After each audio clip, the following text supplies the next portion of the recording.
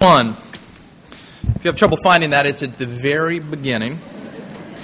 And if you're using one of our Pew Bibles, you'll find that on page 1. This morning we begin a series for the rest of the summer on these first several chapters in the book of Genesis. This series I've creatively titled In the Beginning. Imagine where I got that. Well, the reason we're turning to that this summer is just to have a chance to look at this very foundational piece of the Bible, this start of the story, to look at a few things, to see what it tells us about who God is, see what it tells us about who we are, what went wrong with the world. Is there any hope for us? Genesis, these first few chapters set the trajectory of all those questions, that entire story that unfolds throughout the pages of Scripture. So we're going back literally to the beginning for this next number of weeks this summer. So this morning we're going to read chapter 1, verse 1, up through chapter 2, verse 2. Let me pray for us and we'll read. Father, we thank you for your word. And so now as we turn to this section of it, we pray that you would open it up to us. We pray that you would speak to us through your word, for it is yours. Lord, we pray that we would be able to hear what you have for us this morning. And as we come to what for many of us is a familiar portion of Scripture, we're in that much more danger of not hearing what you have for us, because we think we've heard it all before. Would you speak to us this morning? Would you turn our hearts to worship? And it's in the name of Jesus, our Savior, that we ask these things. Amen. Genesis chapter 1. Verse 1. In the beginning, God created the heavens and the earth. And the earth was without form and void, and darkness was over the face of the deep. The Spirit of God was hovering over the face of the waters. And God said, "Let there be light." And there was light. God saw that the light was good. And God separated the light from the darkness. God called the light day, and the darkness He called night. And there was evening and there was morning, the first day. God said, "Let there be an expanse in the midst of the waters, and let it separate the waters from the waters." And God made the expanse and separated the waters that were under the expanse from the waters that were above the expanse, and it was so. And God called the expanse heaven. And there was evening and there was morning, the second day. God said, "Let the waters under the heavens be gathered together into one place, and let dry land appear." And it was so. God called the dry land earth, and the waters that were gathered together He called seas, and God saw that it was good. God said, "Let the earth sprout vegetation, plants yielding seed, and fruit trees bearing fruit in which is their seed, each according to its kind on the earth." And it was so. The earth brought forth vegetation, plants yielding seed according to their own kinds, and trees bearing fruit in which is their seed, each according to its kind. God saw that it was good. There was evening and there was morning, the third day. And God said, "Let there be lights in the expanse of the heavens to separate the day from the night. Let them be for signs and for seasons, for days and years. Let them be lights in the expanse of the heavens to give light upon the earth." And it was so.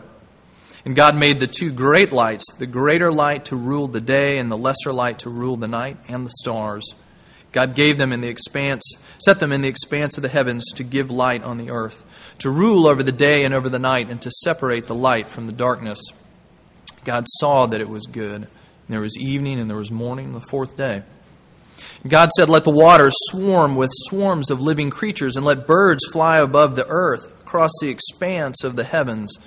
So God created the great sea creatures and every living creature that moves, with which the waters swarm according to their kinds, and every winged bird according to its kind. And God saw that it was good. And God blessed them, saying, "Be fruitful and multiply, fill the waters and the seas, and let birds multiply on the earth." And there was evening and there was morning, the fifth day. And God said, "Let the earth bring forth living creatures according to their kinds, livestock and creeping things and beasts of the earth according to their kinds." And it was so. And God made the beasts of the earth according to their kinds, and the livestock according to their kinds, and everything that creeps on the ground according to its kind. And God saw that it was good. And then God said, "Let us make man in our image, after our likeness. And let them have dominion over the fish of the sea, and over the birds of the heavens, and over the livestock, and over all the earth, and over every creeping thing that creeps on the earth." So God created man in His own image. In the image of God, He created him. Male and female, He created them.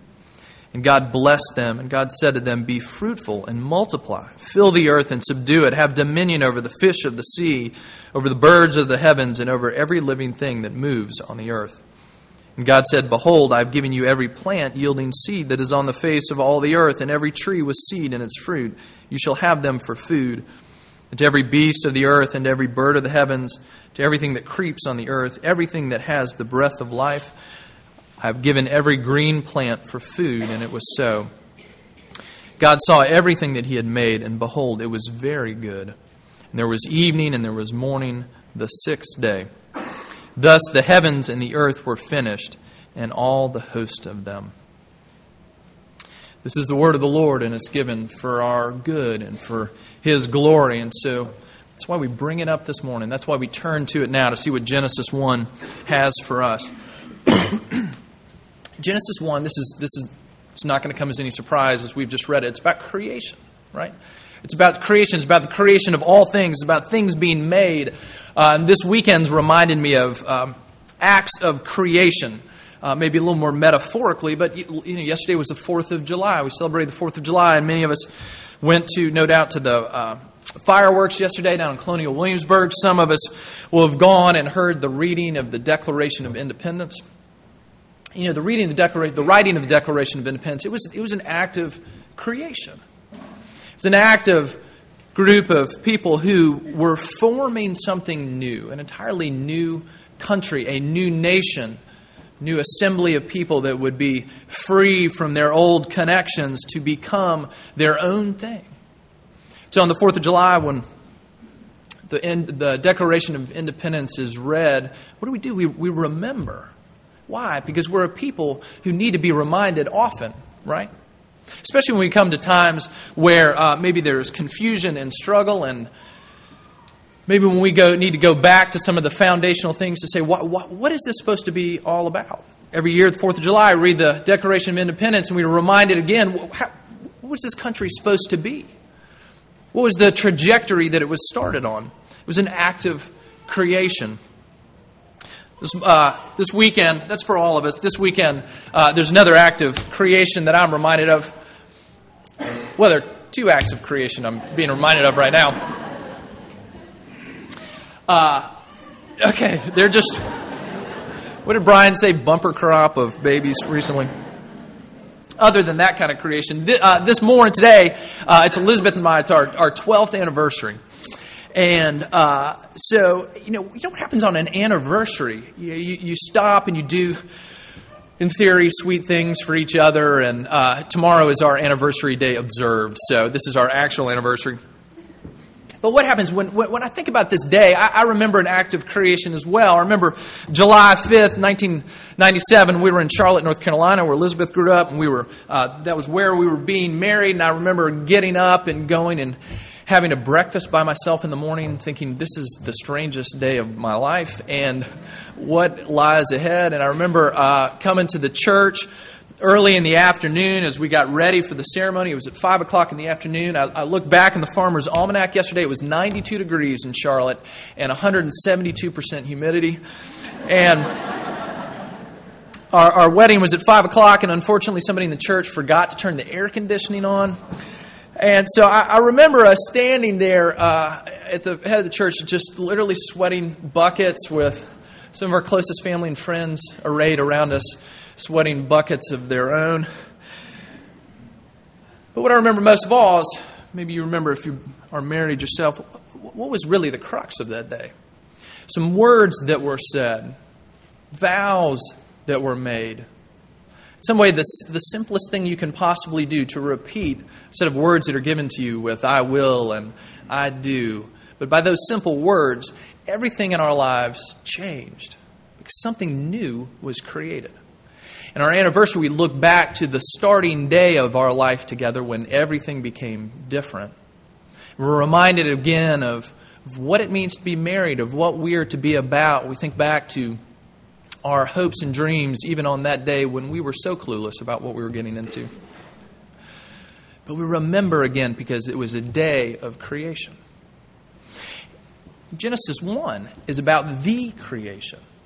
And in many ways, for many of us, it is such a familiar story. It just sort of rushes right past us. It's like the air that we breathe, but we need to come back to it on occasion with our eyes wide open, that we might see again what was really happening here.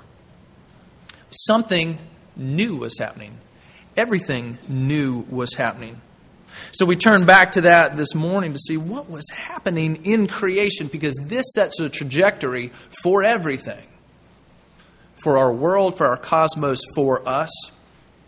These first few chapters of Genesis are unlike anything else in the Bible. I mean, you think about all the debates that come up over Genesis and creation. We'll get to that briefly in a minute. But this, if nothing else, is the start of our story. So we're going to look and see what creation, look at creation and see what happened and what it tells us about God. So first, what happened? Let's just go back and look at the story. And then we're just going to talk briefly about some of the implications of what it means for us. So look back there, Genesis chapter 1, verse 1 and 2.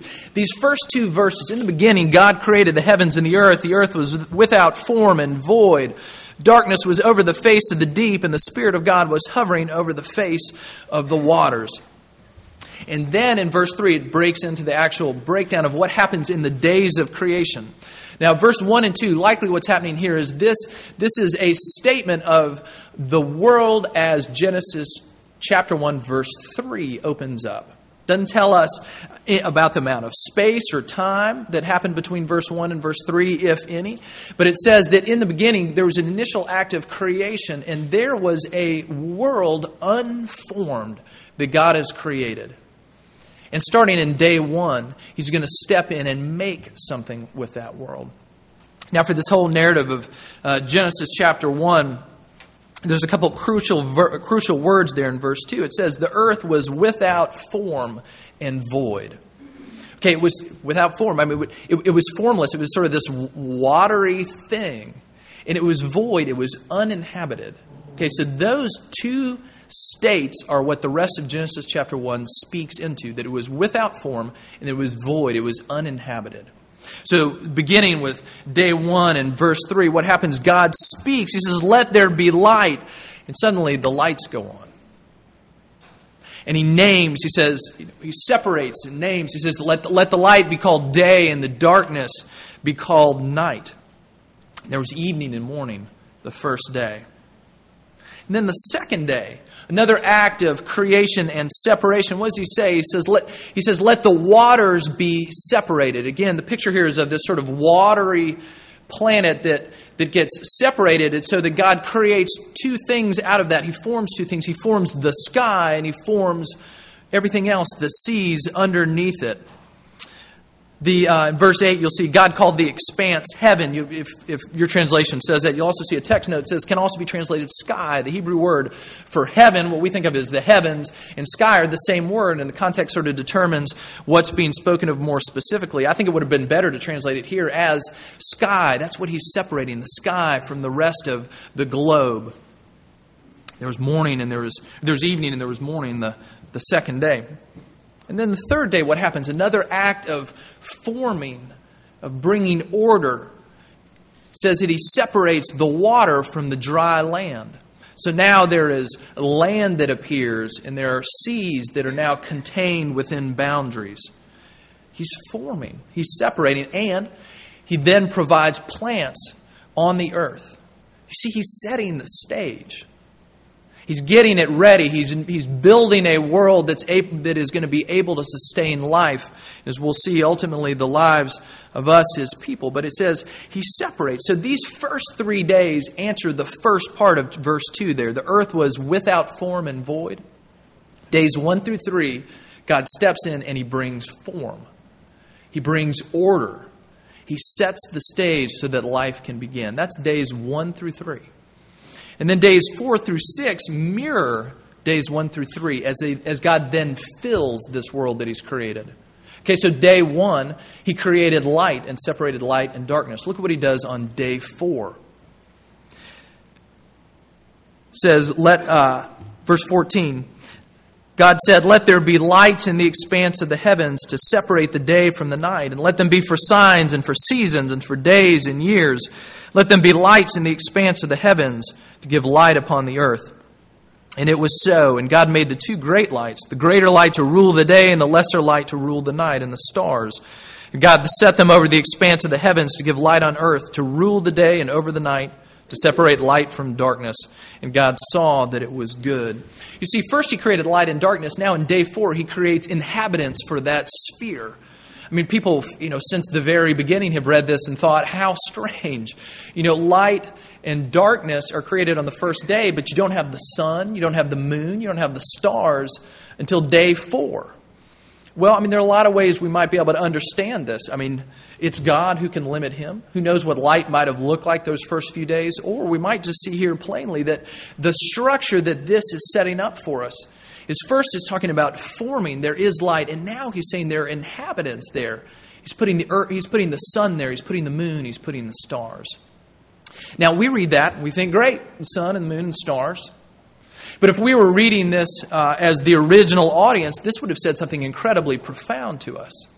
Because contrary to what everybody else in the world around us would have said, we would have read this and said, okay, this is what our God is telling us about how He created the world. Wait a minute. You mean the sun is not a God? You mean the stars don't really control our destiny? You mean they don't hold the power? You mean God just snapped His fingers and they came out of nowhere? That they are created beings just like everything else? That is what the author of Genesis 1 is trying to tell us. He says, all other gods and the nations around you, Israel, he said, they are all laid bare. They're shown for the false gods that they really are. Cultures throughout the world from the beginning of time have worshipped the sun. It's the most powerful thing we see in the sky. Genesis 1 tells us, no. It's a thing. It's material. It doesn't have divine sway over your life. Only God the Creator does. He says, God put them in the sky on day 4. We go on to day 5. Again, if you remember day 2, what does He do? He separates the sky from the waters. And so in day 5, He fills both of those realms. He says into the sky, He said, let there be birds that fly. And into the seas, He said, let them teem with life. Let there be sea creatures, living creatures in the water.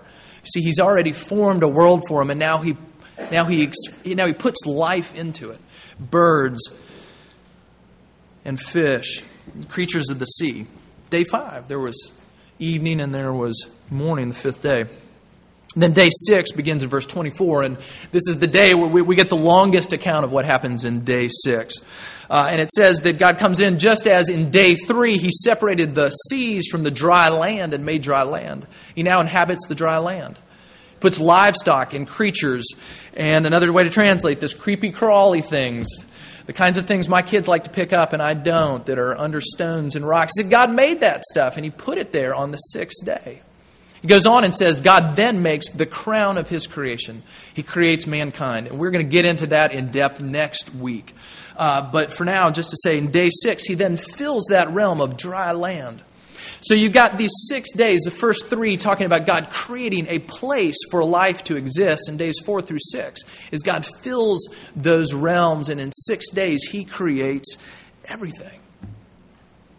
Now that brings up lots of questions for lots of us. And you know some of them, you've heard of them, you've thought about them. Christians for centuries, and the Jews before that, have looked at this and said, okay, well, were these a literal 24-hour, 6 days like the way we experience days? Is that what it means by days? Brings up questions for us now. How does this fit with the findings of modern science? How does this fit with the geological record? How does this fit with what we know about biology and astrophysics? How does it fit with what we know about science? Questions that it's important for us to point out occur to us, but would not have occurred to the original audience, right? They're good questions, but they are not necessarily the questions this text is speaking into. We're going to talk about what this text is speaking to in a minute, but let me just say this. As I've been thinking about this stuff for a while and reading a good deal about science and faith and all those questions in these past couple weeks, I think maybe we just need to leave it at this. Historically, and it's certainly true down to today, Christians, devout followers of Jesus, have fallen out on a wide spectrum of how to view the first couple chapters of Genesis. There are some who would argue and say these are 6 literal 24-hour days. And there are others that would say, I think what's happening here is that these days represent maybe long periods of time in which God was acting and creating over a span of time. There's some that would say that this framework of days, it's actually matching, it's giving us a picture in human language that we would understand that these are, in one sense, God's work days. And we have work days as well that mirror His, but God's work days are not like ours. But He's speaking to us in a way that we can understand. Some would say, look at the literary features of this text. I mean, even days 1 through 3 and the way it's mirrored in days 4 through 6. The author here is setting up an artistic picture of creation. And he's not trying to answer the questions that we might bring to it of modern science. And so I just simply want to say that there are a variety of ways that Christians come to this text. And so we need to be charitable to one another as we try to wrestle with very difficult issues. For myself, I continue to wrestle through this stuff. It does seem clear to me that these are being presented to us very artistically. And it is trying to make a few points, but maybe not some of the points we want it to make. Maybe it doesn't answer some of the questions that we have. How long did it take God to create? Did He do it over a span of time, or was it literal 24-hour days? I don't think the text tells us. I just don't think it does. But what does it tell us? Well, it tells us a lot. What does it tell us about God? A few things. First, author of Genesis wants us to know that God made the world and everything that is. God made it. Now, again, for first audiences of this, they would have heard this: God made the world, not Baal, not the gods of the Babylonians. The first audience of Genesis may well have been God's people in the desert as they come out of their years of slavery in Exodus. And Moses giving this to them by his hand. What would that have said to them? Egypt does not rule. The Egyptian gods that we've been brought up under, they are not the ones in control of the universe. Later, the text of the collection of the Old Testament, more or less as we know it, first really came together as a unified whole when God's people, literally hundreds of years later, were in exile in Babylon. This would have carried a new significance for God's people then as they read it in that context. Babylon, though they've come in and wiped out our land and taken us into slavery, into exile, their gods are not God. Their gods are not the ones who created the world. Our God did. And He didn't need any help. And it wasn't a strain on Him as it was in so many of the ancient myths of other cultures around Israel. God did it, and He spoke, and it came to be. God created everything. Now, few of us wake up in the morning really weighing in our minds, was it the gods of Egypt or was it the God of the Bible? I'm just torn by that. That's not the way we ask the question. We may well ask the question, your friends and neighbors may ask it this way: is there a God, and did He really create, or did everything come about only by natural processes? Only by some sort of spark of life that came, we don't know how, but no God is involved. And the Bible says very clear to us that God created. For us, the polemic of this chapter is not so much God against the gods of our foreign neighbors, but God against any sort of system of thought that would say there is no God in the world. There is no design. There is no creation. Scripture says very clearly that there is a God, and He is the one who made all that is. So God made the world and everything in it. Second thing, God delights in the material world. Do you see that? He delights in it. God didn't have to create anything. He didn't have to make anything. Some of the bigger questions that come to mind here are not simply how did God create, but just this question: why did God create something rather than leave nothing when He didn't need us? He made stuff that was stuff, material stuff. And it's real. And it matters. God thinks stuff is good, and He says it this way: it was good. He saw that it was good. He saw that it was good. And He saw that it was good.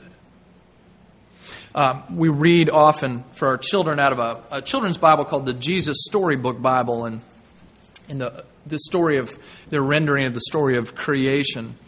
So it goes through and talks about how God pronounces everything good. Goes on and says this, and it was all good because God delighted in it and made it good. What does it mean that all of this is good? It means that God looks at it and He says, this pleases me. I created and I succeeded. I made what I wanted, and it is beautiful to me. And so when we look at this and see that creation is good, when we go outside and look at all that God has made, when we look next to us, at the person sitting next to us in the aisle, see God, and see the very summit of God's creation, men and women made in His image, we can say this is good because it comes from the hand of a good Creator, and He is the one who said, this is right. This is good. This is the way that I want it to be. Now, we know things are broken. We will get to that in a few weeks. But it's important for us to remember that God delights in the material world. The problem with our world is not that it's material. Our problem is not that we're physical, that we have bodies. Our problem is that all those things have gone wrong. Think about the way this speaks against any other view of the world that would demean the material world.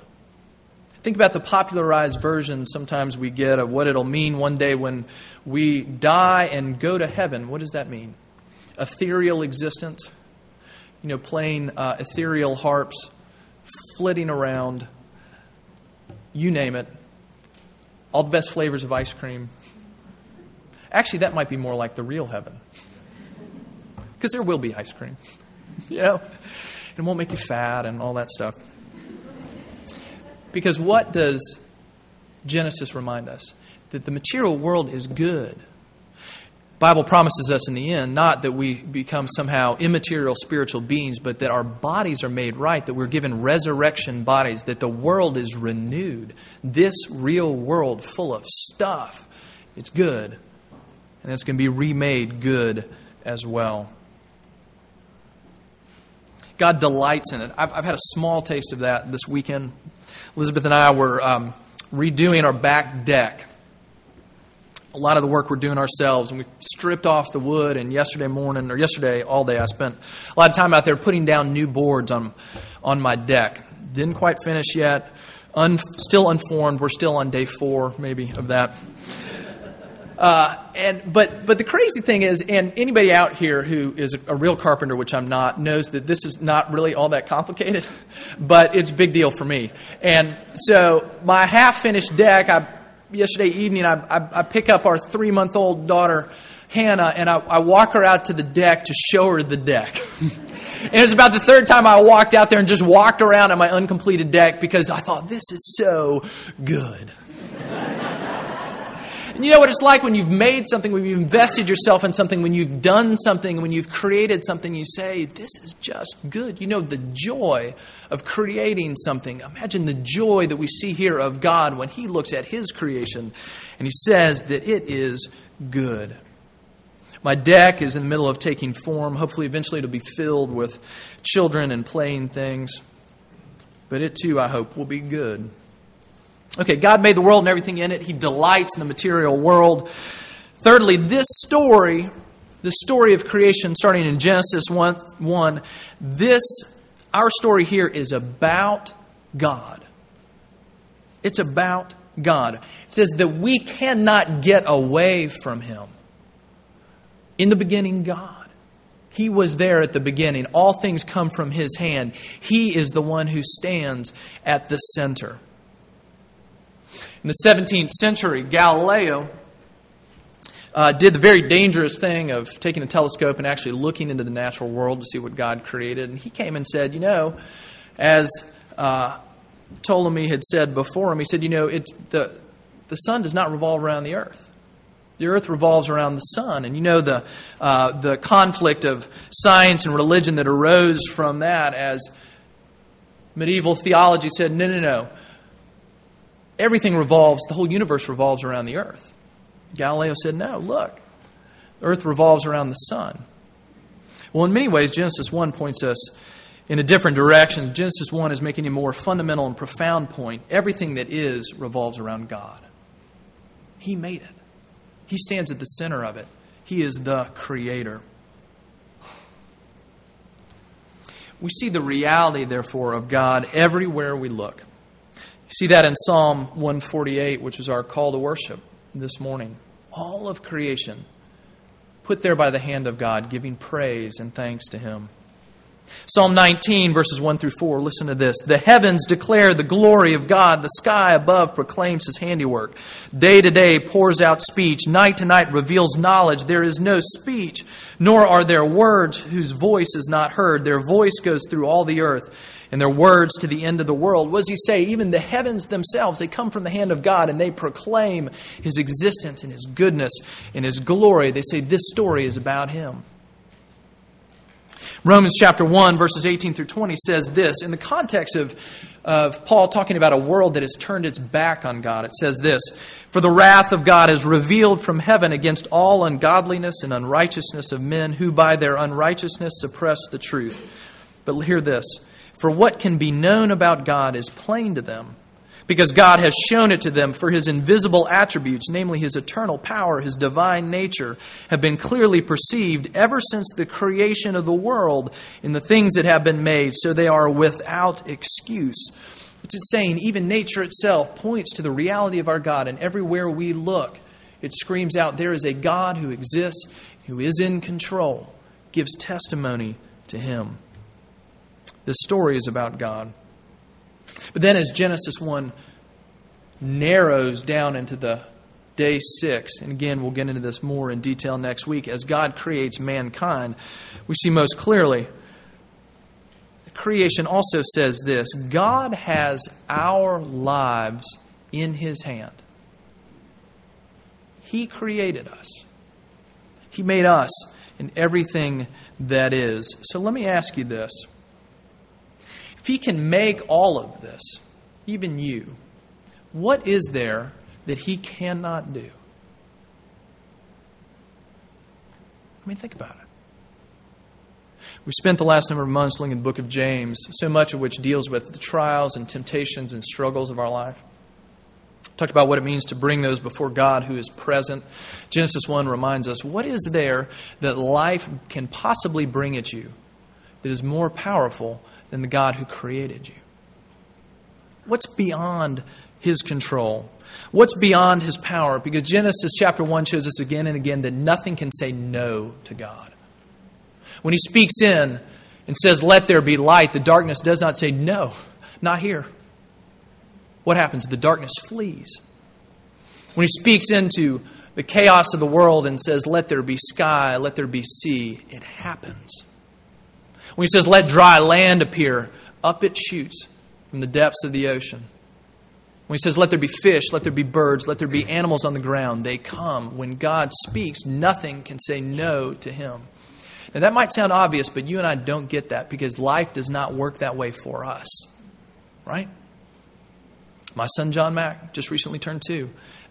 He has an enormous vocabulary, which parts of it he'll show us, especially in the morning. He's real talkative. The rest of the day, his vocabulary narrows down to this word, no. And that's all he says.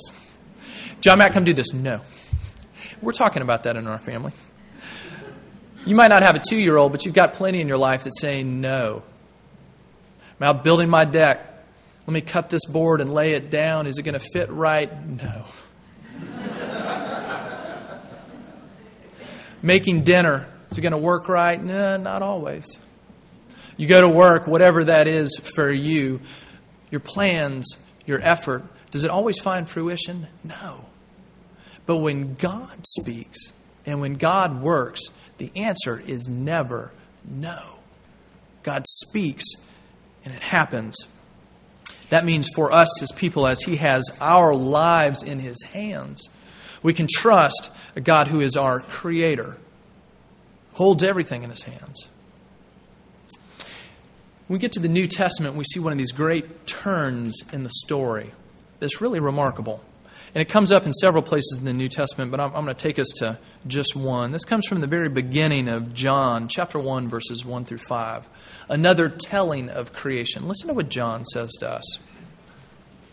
In the beginning was the Word, and the Word was with God, and the Word was God. He was in the beginning with God. All things were made through Him, and without Him was not anything made that was made. In Him was life, and life was the light of men. The light shines in the darkness, and the darkness has not overcome it. John is saying something remarkable to us. He says back in Genesis 1, when all things were being made, he says the Word was there. As we read in John, we see he is speaking of Jesus. We're speaking of the second person of the Trinity, who in the very beginning was there with God and was God, and says without Him nothing was made that has been made. He said Jesus was there. So the Father, the Son, the Holy Spirit creating together one God in three persons, a mystery we cannot begin to wrap our hands around, but it does have this take-home value for us. When we open up the New Testament and we read of the fullness, not only of God's creation, but of His recreation, we read the fullness of what God has done to speak into, in the words of the Heidelberg Catechism, this sad world that has gone so wrong.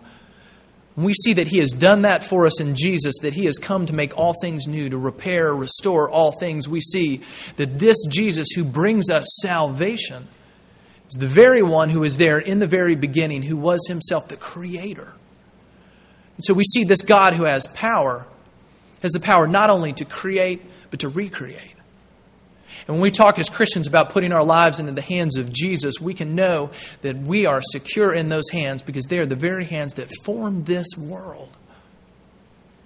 So when we come back week in and week out, when we gather together in a setting like this of public worship where we read the Scripture and we open it up, when you do that in your own home, when you read the Bible, when you share in a small group, when you talk about the things of God, we're reminded again and again of the goodness of Jesus as He comes to rescue us. And this story of creation reminds us that He has the power to do that for us because He was there in the very beginning. And He has the authority to do that in our lives because He made us. And He comes back to remake us, to renew us, to make us whole.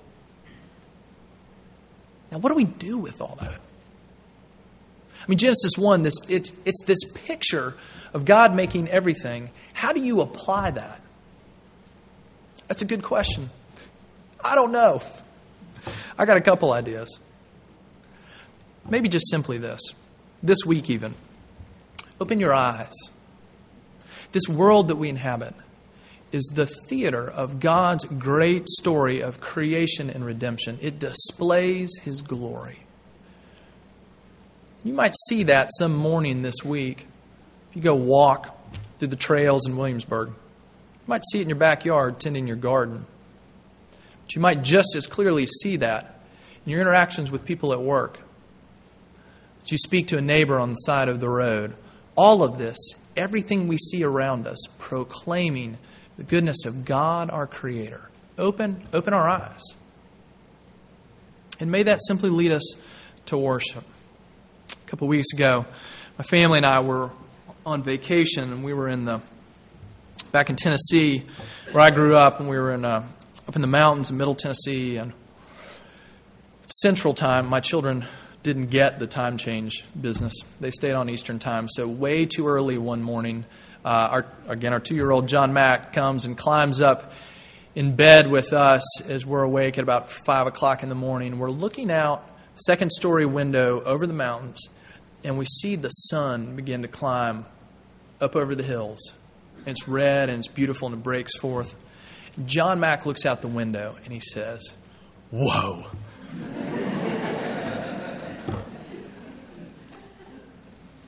God is our Creator, made all that is. From the lips of infants and babes, we hear a right response to God. He says, "Whoa." God creates and it is good. So this week, may we worship. May we have our eyes open to the magnitude, to the glory, to the grandeur of our God. Let's pray. Father, we do come and just admit how frail our words even are, even to speak about the glory of your creation, especially as we as created beings stand in the very middle of it. It is the air we breathe. Help us, Father, to gain perspective as we look around and see that this doesn't just exist. It was created by you, and even now you uphold it by the word of your power. All things in order, in your hand. the universe running as it should. It is good because it is from you. To open our eyes, give us hearts that are wide with worship. Would you speak into the areas of our lives this week where it feels like things are unformed and chaotic and they need your creative and healing touch? Remind us that you are the Creator who chases away darkness, who brings light. Nothing is beyond your hand. We ask this and pray in the name of Jesus. Amen.